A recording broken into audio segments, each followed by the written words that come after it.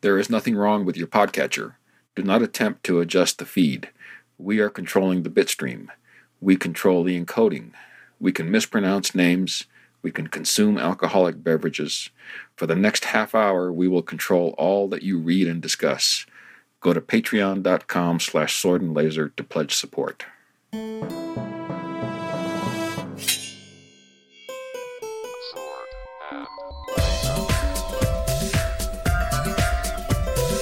Hey everyone, welcome to The Sword and Laser. I'm Veronica Belmont. And I'm Tom Merritt. Sword and Laser is a book club, but it's so much more. We bring you author interviews, news from the world of science fiction and fantasy, and awesome discussions from fans just like you. Well, not just like you, because everyone's a little bit different, but we're all beautiful and unique. Exactly. Yes. In our own ways. But lots of people who are in the same vicinity of you. And well, hopefully you have some overlapping interests. Yeah. One would think. Yeah. Right. Yeah. Some here and there. Somewhere. Some Venn diagrams are intersecting. And maybe you'll expand your interest scope by listening to this show. Right. Because you'll discover just the same reason that we started doing the show together was to do that very thing. That very thing. And here we are. And guess what? It worked. It worked. And almost 15 years later, it has continued finally understand fantasy. Finally. I think the thing is there was never a world in which you and I didn't both like both genres. Yeah, totally. It was just like you had more competence in one. Way, leaned one way. And now I feel like, we still like the things we like. Mm-hmm. But we have discovered many more things. And that's the whole point of the show. Indeed. Indeed it is. I discovered a new kind of fish. Get out. That I ate. Did you genetically engineer it? Did you create it? Are you the founding it's going to father be of kind that of a fish? disappointment now that you put it that way. Oh, all right. Should we name the segment? It's What Are We Nomming? We need a soundbite for What Are We Nomming now. Disturbing. Nobody wants to hear that. I bought a fish that I think probably has a different name, but on the package it was called Hairtail. That sounds very appetizing. Yeah, it does not. Deeply sarcastic. It does not sound amazingly tasty, but it is for a fish very tasty. So I made it myself. I took it out of the freezer, defrosted it, breaded it, fried it up, chopped it up, deboned it, and ate it with some brown rice, and it was delicious.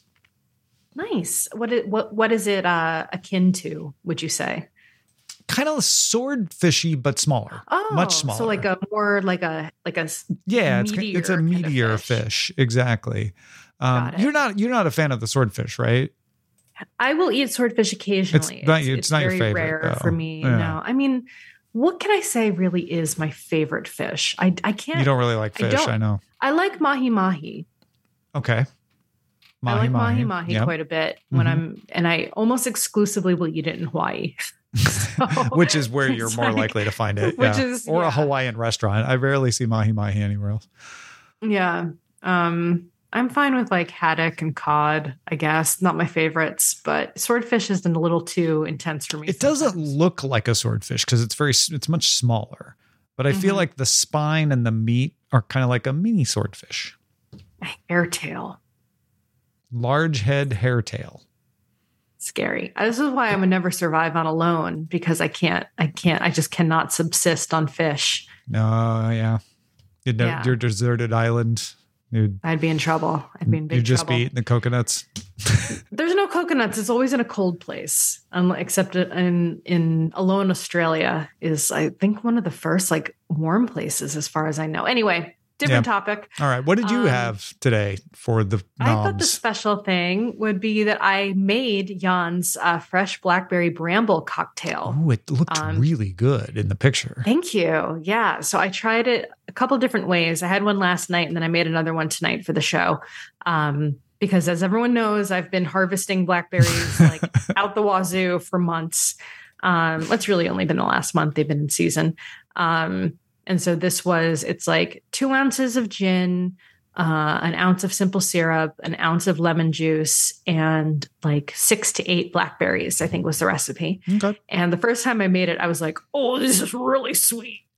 It's like simple syrup is pretty dang sweet. It was a little too intense, so I cut it with like a lot of sparkling water. Thought you were going to say gin, but okay.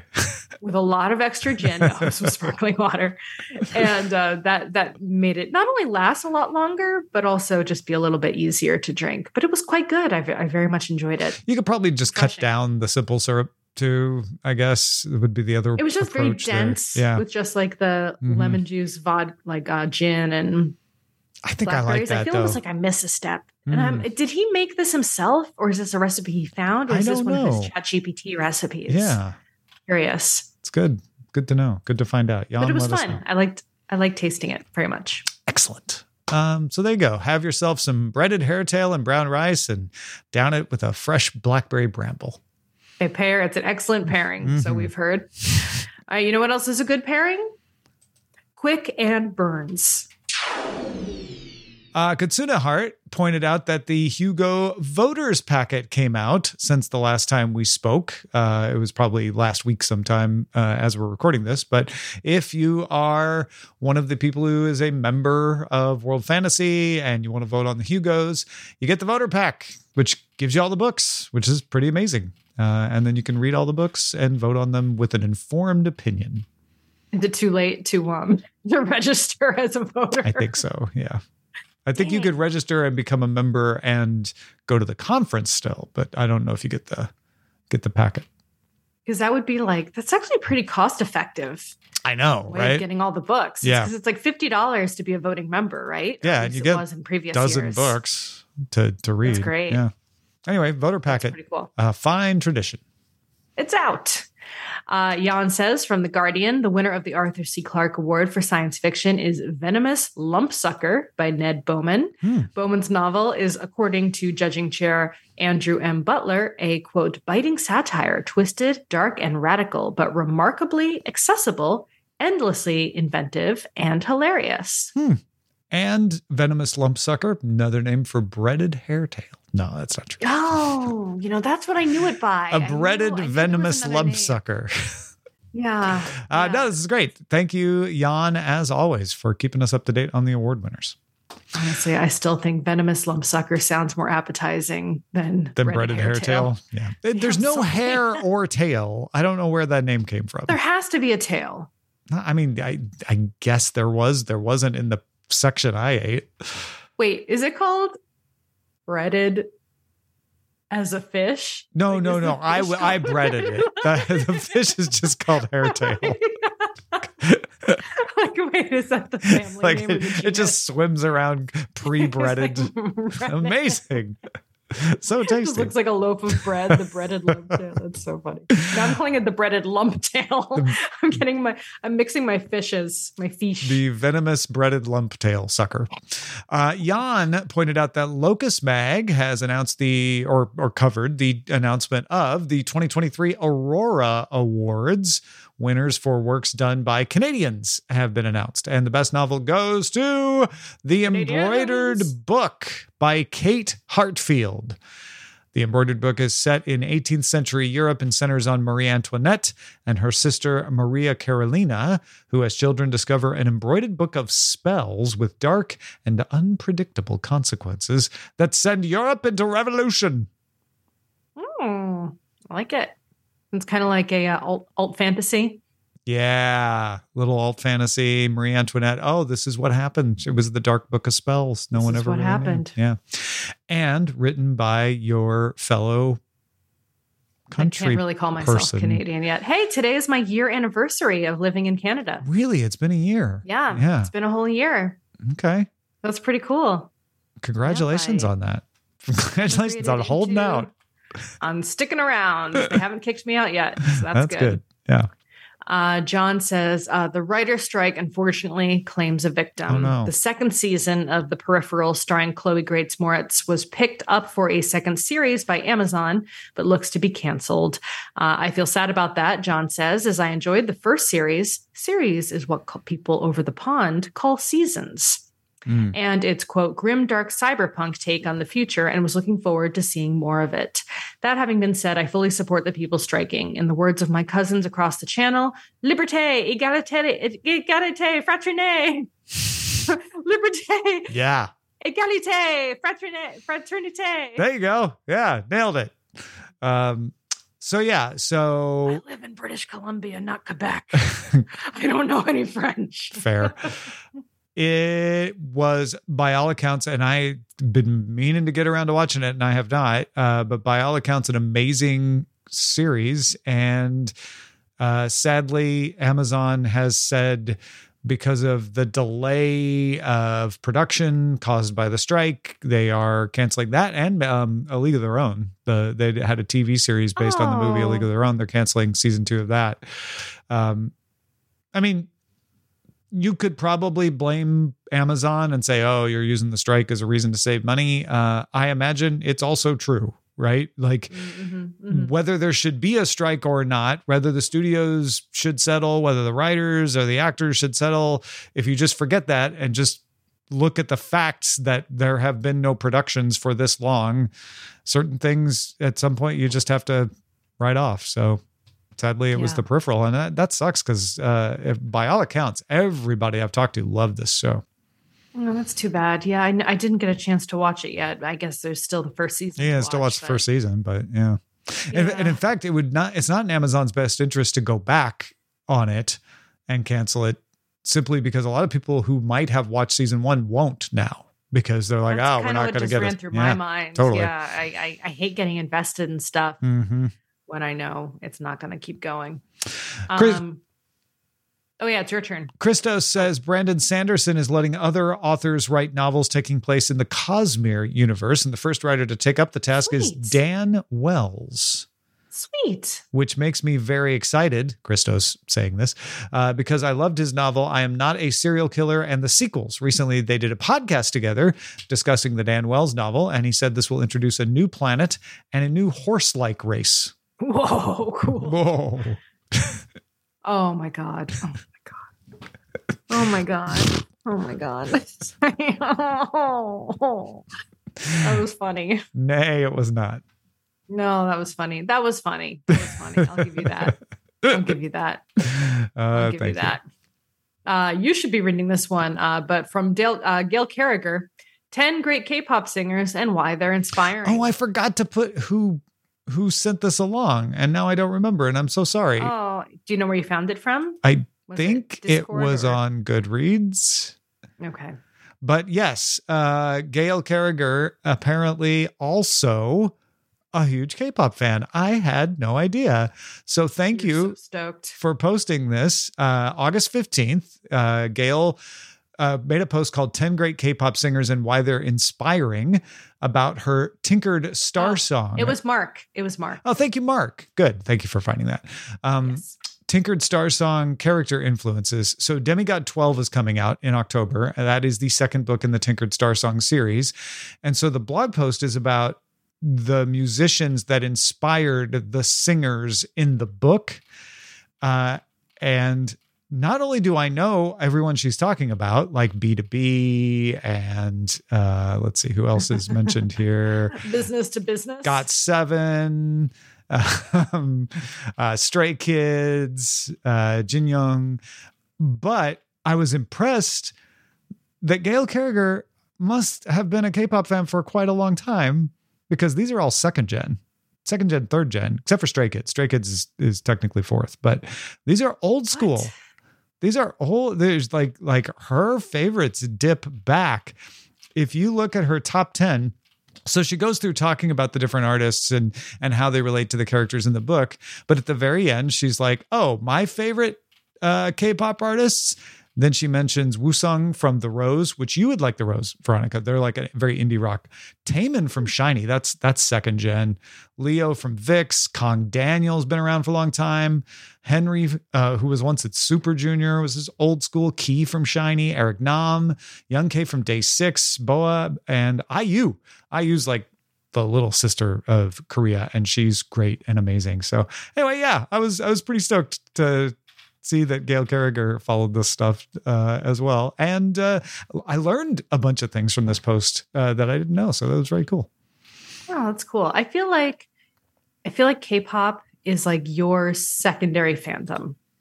Like, I feel like everybody has a primary and secondary fandom. Yeah. And I think K-pop and just like that kind of stuff is like what is it? Your first is maybe like technology, or like what is the thing? I don't really like technology.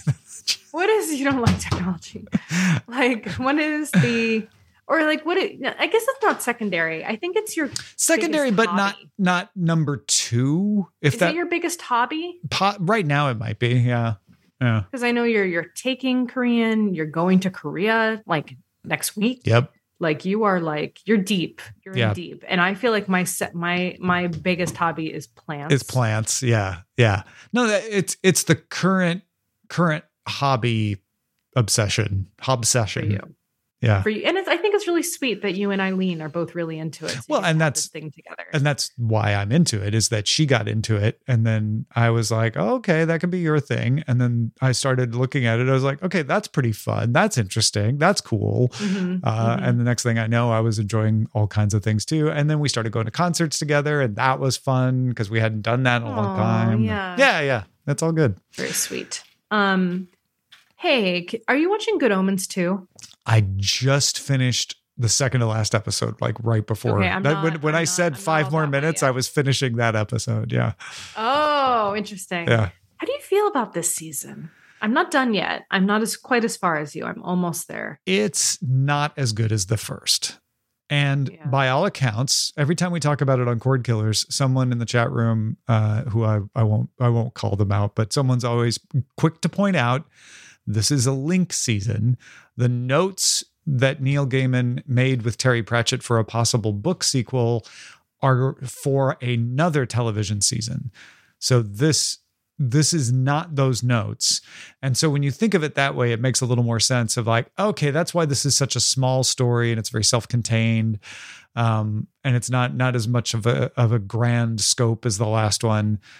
But I still enjoy it. I still like it. I still enjoy it mostly just for them. Fourth episode was a flashback episode, which you probably haven't watched yet. No, I did see that one. Oh yeah. I was like, that was the one where I was like, okay, I think this is my least favorite of the year. Actually, the one immediately after that one is the one I slept through most of. There's only 6. It was the one before the party. The party is the 5th episode. Okay, so I'm on the penultimate. I just finished. I have one more episode to go then. Oh, so you just finished? Yeah, I just finished the party episode. Okay, I just finished the party episode. Okay. Yeah. Oh, we're at the same. Yeah, look at that. Same part. Mm-hmm. Yeah. So the one before this one it wasn't the flashback episode. It was the one before. It was World War II with the zombies. Was it? It was the World War II one. Yeah. I fell asleep in that one. I felt like that one was real slow too. Yeah. Yeah. Too bad. It felt like something that should have been like a 10-minute flashback, and they turned it into an entire episode. It was so long. Yeah, it just really felt drawn out, but I still love it. But I like the party episode. Doctor Who nods. Oh the yeah, party the episode fez were really cute. Yeah, the fez, and then when he puts the fez down, it makes a little like Doctor Who sound in the background. Did you catch that? Yeah, I did. I tried to rewind and make Ryan watch it again. He was like, "I don't care." Like, I don't know what that is. I don't recognize. I don't care. Like, but I just want you to hear it. But I want you to care. Cool. Yeah. Fezzes are cool. Anyway. Yep. So that is our little I'm glad you brought that up. I was gonna mention Good Omens because I am enjoying it. Yeah, I'm overall enjoying it. But it's definitely not as good as season 1. I was after that 4th episode, that flashback episode, I was like, ooh. But the party brought me back. Cool. All right. Well, now it is time for Barrier Sword, which is our feedback from the audience. Terp Griston wrote, Avgolemono soup is not typically heavy, and with the lemon can be very Avgolemono can be very bright. Terp Griston loves it any time of year and said, maybe I should order it for lunch. Nice. Nice. All right. And Ruth says, to answer V's question, I'd say that the text of Dark Academia is The Secret History by Donna Tartt. For those unfamiliar with this book, it's a thriller published in 1992 and set at an exclusive New England liberal arts college. Oh, okay. The plot and themes are a bit like semi-biographical for Veronica. Yeah. I don't think we have the right kind of college for that. Emerson was not extremely dark academia. It was very like new media, film studies, masculinities class. Too bright. Like learn how to use Dreamweaver. It was a little too nice. like that. It was less of like, reading literature in libraries. The Harry Potter books and movies really helped to popularize the dark academia vibe and general aesthetic, though the actual stories are a bit more chosen one, prophecy, power of friendship, than the whole privilege-hungry, morally compromised, covering up murder thriller thing The Secret History has going on. Another psychological thriller with a dark academia vibe is Gentlemen and Players by Joanne Harris. This one's set at a British grammar school.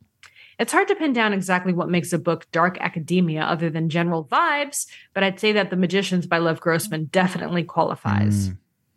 It has that whole secretive world arcane college thing going on, with some people given the keys to the kingdom and others left outside in the mundane world.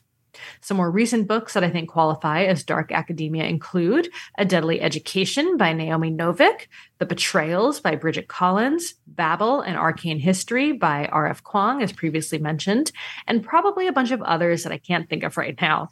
One I have sitting on my TBR shelf is Ink Blood Sister Scribe by Emma Soares, though I obviously haven't read it yet, so I can't vouch for it. Perhaps others have some suggestions too. I love dark academia, so I'm always happy to hear about more books. And there were. If you go to that Goodreads thread, which is for last podcast, lots of people chimed in with some good recommendations there. And thank you, Ruth. They also talked about the 2 ways you say Ruth in the different areas of England. Oh, good. Yes. That was funny. Mm-hmm. That was funny. Paul said, thank you, Tom, for reading my very bad joke, which I stole from a very bad Canadian comedy show from the 1990s. And thank you, Veronica, for not calling BS on the lead football right away. I love lead or lead. I don't know what he said. Lead football. What is that? I love telling absurd lies to Americans. To see what I can get away with. I can't help it. I once convinced someone in Kansas that global warming was causing a housing crisis because our igloos were melting. No. Also, thank you to everyone, especially the Ruths, for this thread. I laughed to tears listening to the podcast and now laugh to tears again. Also, I thought only one of the Ruths was British and that I got you two confused. So thank you for the clarification. Yes, both Ruths are British. And Ruth Tiltab says, Ruth Ashworth says, haha, not only are we both Brits, but we live near enough now for the odd meetup now and then, which is always a treat. Oh, it's so nice. Real world friends. Veronica, you still haven't watched the BC Lions, and they're still now a game behind Winnipeg. So just saying. That's your BC Lions update on Sword and Laser. Thank you. They are still a fictional team in my mind, so it's like fantasy. They are, in your mind, they're actual lions. They're they're the what did we call them last week? Not tartan lions. Tweed lions. Thank you. I bought a brand new carnivorous plant today, and when I tell you that it is causing all of the fungal gnats in my house to collect in one corner near my desk. It is disgusting. In fear of the plant? No, they're attracted to the pitchers. It's a Nepenthes. And it's just eating them? Well, I assume they're falling into the pitcher. I hope. That's the point. That's the plan. Yeah. And also I've got my really bright light on in the studio and the whole window is covered in mosquitoes. So I'm like, wow. On the outside. I was hoping it was on the outside. Yeah. I don't like that one bit. Anyway, side note. So we're going to do a kind of condensed book section tonight. We're going to do the announcement of the next book and just a brief check-in on the current book. So let's go into that. Yeah, and tell us about your pick. let's go ahead and tell them too. The one of the reasons is because I'm traveling. Eileen and I are celebrating our 20th anniversary by taking 2 weeks and going to Korea. So I will be gone starting August 30th. So we're doing what would normally be the September 6th episode on Monday. So you're going to get another episode next week. And then you won't get an episode for a few weeks because I'll be gone and then we'll come back. So Monday's episode, we're going to focus on the books. And this episode was focused more on the quick burns and the comments and stuff. But yeah, as Veronica said, the September pick is China Mountain Jiang by Maureen F. McHugh. This is a book from 1992. We had a great discussion. It was actually the very first book suggested in the Discord thread. That's not why I picked it. I just noticed that it was from 92 and it was a woman author. And I thought, oh, okay, that's one I've heard of. It'd be nice to get something from the 90s. We haven't read anything from the 90s in a while. And so I put it on my list. And the more we started talking about it, it felt like a really interesting book because it's set in a near future where China is predominant in world politics and there is a climate crisis. The main character is gay. Weird. Which in 92 has a different characterization than it would now, but it's really interesting. It was nominated for a Hugo as a debut novel. It won the James J. Tiptree Award as a debut novel. The only problem and the only thing that almost kept me from picking it is really hard to find in libraries. I don't know why. But a lot of people went to look it up and were like, I don't have it in my entire system, right? It's one thing to be like, oh, my library doesn't have it. I'm going to have to wait for it on hold or, oh, there's a few copies, but I'm going to have to wait 4 days for it to come. Like some people were saying their entire interlibrary loan system didn't have it. So I thought about just cashing in like, well, that sucks. I won't do it. But then I realized like, this is apparently a piece of science fiction history. I don't want Maureen F. McHugh's legacy to get erased.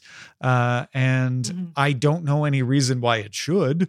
Like I didn't find any alarm bells out there. So I thought, you know what? I want to pick it to make sure that the demand for it, gets a little pickup out there with the understanding that I know some folks are not going to be able to get it from their libraries. Hopefully you'll be able to find it.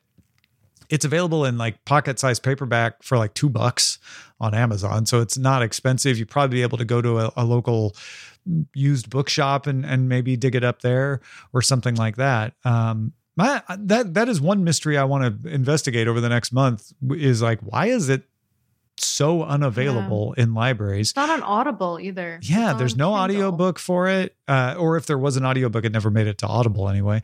Right. So yeah, so I'm reading it. It is available on Kindle. It is available as a trade paperback in print.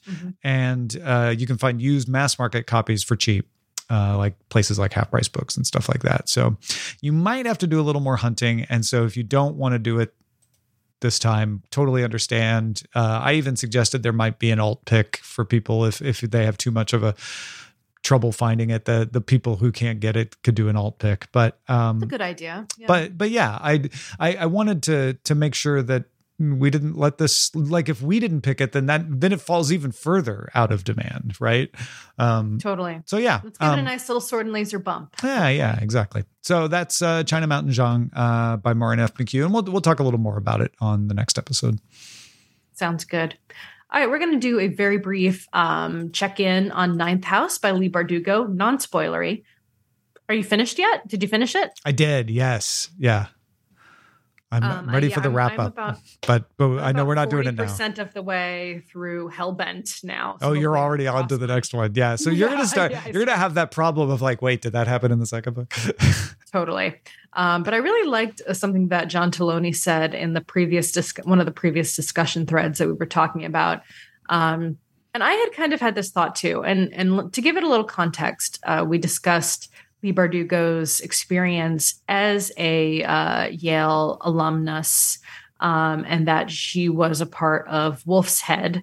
So she was part of a society of which she writes. And I remember learning that and being like, oh, that's so interesting, because it feels as though she's so critical of the societies in many ways. And I thought John had a nice kind of thought about that I wanted to share. So this post is a little bit long, but I'm going to read it anyway. He says, by writing the book, Bardugo criticizes the very system that gave her a lift. It's a betrayal of the, quote, deal, if you agree that there is a deal. Perhaps she didn't. Certainly the system she describes is crying out for reform, for exposure. Except, is that the reason for the book? Because, as I thought about it, no, it isn't. Writers will sometimes flat out tell you their inspiration. I was amused at the end of the Twilight books when Meyer describes the vampire nightlife. They don't sleep, so what do? Apparently they have rampant sex all night long. It's an obvious statement of how Meyer's subconscious speaks to her in dreams. And then she writes during the day, why the werewolf could never actually compete. He represents the outer world, and she's dedicated to the inner life. As for Bardugo, she's equally clear. Other adepts struggle to see the grays, even with dangerous potions. She sees them in color all the time. Even more so, she can hear them speak. Ever read Gaiman's City of a Dream and Sandman? Because when I did, I thought, oh boy, that's Boston. A city steeped in its own history, where the ghosts practically shout their story. I tend to think there is something to the concept of rivers in London that stone and wood retain psychic impressions. Not to the extent the fiction takes it, but somewhat. And when I moved to LA, one of my first thoughts was, this place has no ghosts. So Bardugo comes from the West Coast to the historic city of New Haven, where the city promptly starts talking to her. As a creative, she felt it more, probably much more than others. They asked that she tell her story, and they asked that she tell their story, and she did so. Yeah, that was nice. Yeah, it's a nice summary and a nice theory as well. I liked in the audiobook they have an interview with Leigh Bardugo at the end, and she mentions that she was a member of Wolf's Head, and even says like, I'm probably not supposed to be saying that, but oh well. So even saying that she was a member? Yeah, because it's a secret society. You're not supposed to admit that you're a member because it's supposed to be secret. I get the sense, and this is not me disagreeing with John, because I think this is poetically true what John is saying. Although I would say LA definitely has its ghosts, and David Lynch represents them. However, my impression of Ninth House was that Leigh Bardugo wanted to expose, like, yeah, you know that thing where when you work at a place or you go to a school, you criticize it all the time, right? Where people are like, this place, and then when you leave the thing is when you start to get sentimental. Oh, that was such a great time in school, right? Even if you like complain about school the entire time you're in school. I feel like Bardugo wanted to air those criticisms she felt when she was there in a way, but maybe was a little nostalgic and so dressed it up in a ghost story to make it a little more palatable for her own subconscious, or maybe just thought it would be more acceptable and less controversial with the secret societies themselves if she told it this way, which is, there's a fine tradition of that kind of allegory. It feels too damning to me for it not to be on purpose. It's to me, it reads very critical. And so I'm not sure how she would escape that kind of backlash if there was one. They would never say that there was one, of course, because they're secret societies, but the tradition, any repercussions. The tradition of allegory is that the defense of the person is like, it's just a story. No one's going to take it serious, but it can seep into people's subconscious and they realize. I felt like I learned more about how at least Princeton's societies, Princeton, Yale's societies works. That was a Freudian slip, because Princeton is the only college that did not accept me.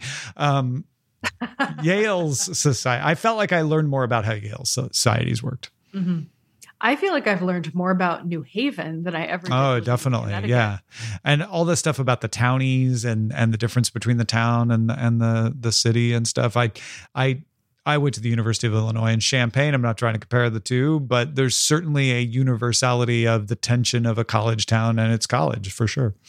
I felt like I straddled that line in an interesting way living in Boston because I went to school in Boston. I was a college student. But for the entire time I lived in Boston, I worked at the package store, the liquor store. And so I was very close to all of our like local towny residents and customers. And so like I had that rapport and yet I was like other in that way too. So it was like, you know, it was an interesting line straddling. That is interesting. Plus I was I was like a punk rock kid. And so there was that level of acceptance of like, oh, you're not like a rich kid, like going to Harvard or whatever. I was like a middle-class kid still probably doing better than a lot of the kids that, you know, were growing up locally in Southie or what have you. But still, you know, it felt there was a little more of a kinship than I think. Maybe I'm making that up in my mind and they didn't see it that way at all, but it felt real. I have a similar experience where I started University of Illinois as a total student in the dorms, on campus, barely knowing anything about the rest of the towns. But I finished not even in school. Last year that I lived in Champaign-Urbana, I was just working a job and living in an apartment, you know. Yeah. And plus I was from New England. And so I think that was an added. Yeah, you weren't like a Chicagoan or California. I could pass. Except I did not have an accent. Very clearly did not have a Boston accent. But you weren't from very far away. No, I was from like an hour away. Yeah. Anyway, all right. I think that kind of wraps up all my thoughts that I wanted to have on it so far. Like clearly I enjoyed the book. I have more to jumped into the next one, but we will do a full wrap up on next week's episode. Sounds good. Thanks, everybody. All right. Thank you so much to our patrons who help fund the show. If you want to help support us, you can head over to patreon.com/swordandlaser. You can also support the show by buying books. We have links to our book picks at swordandlaser.com/picks. You can send us an email, feedback@swordandlaser.com. We are on Instagram and Threads @swordandlaser. And you can join in on all the discussions. Tom's laughing at me because I didn't say Twitter at goodreads.com/swordandlaser or on our Discord. We'll see you next time. Bye. Bye.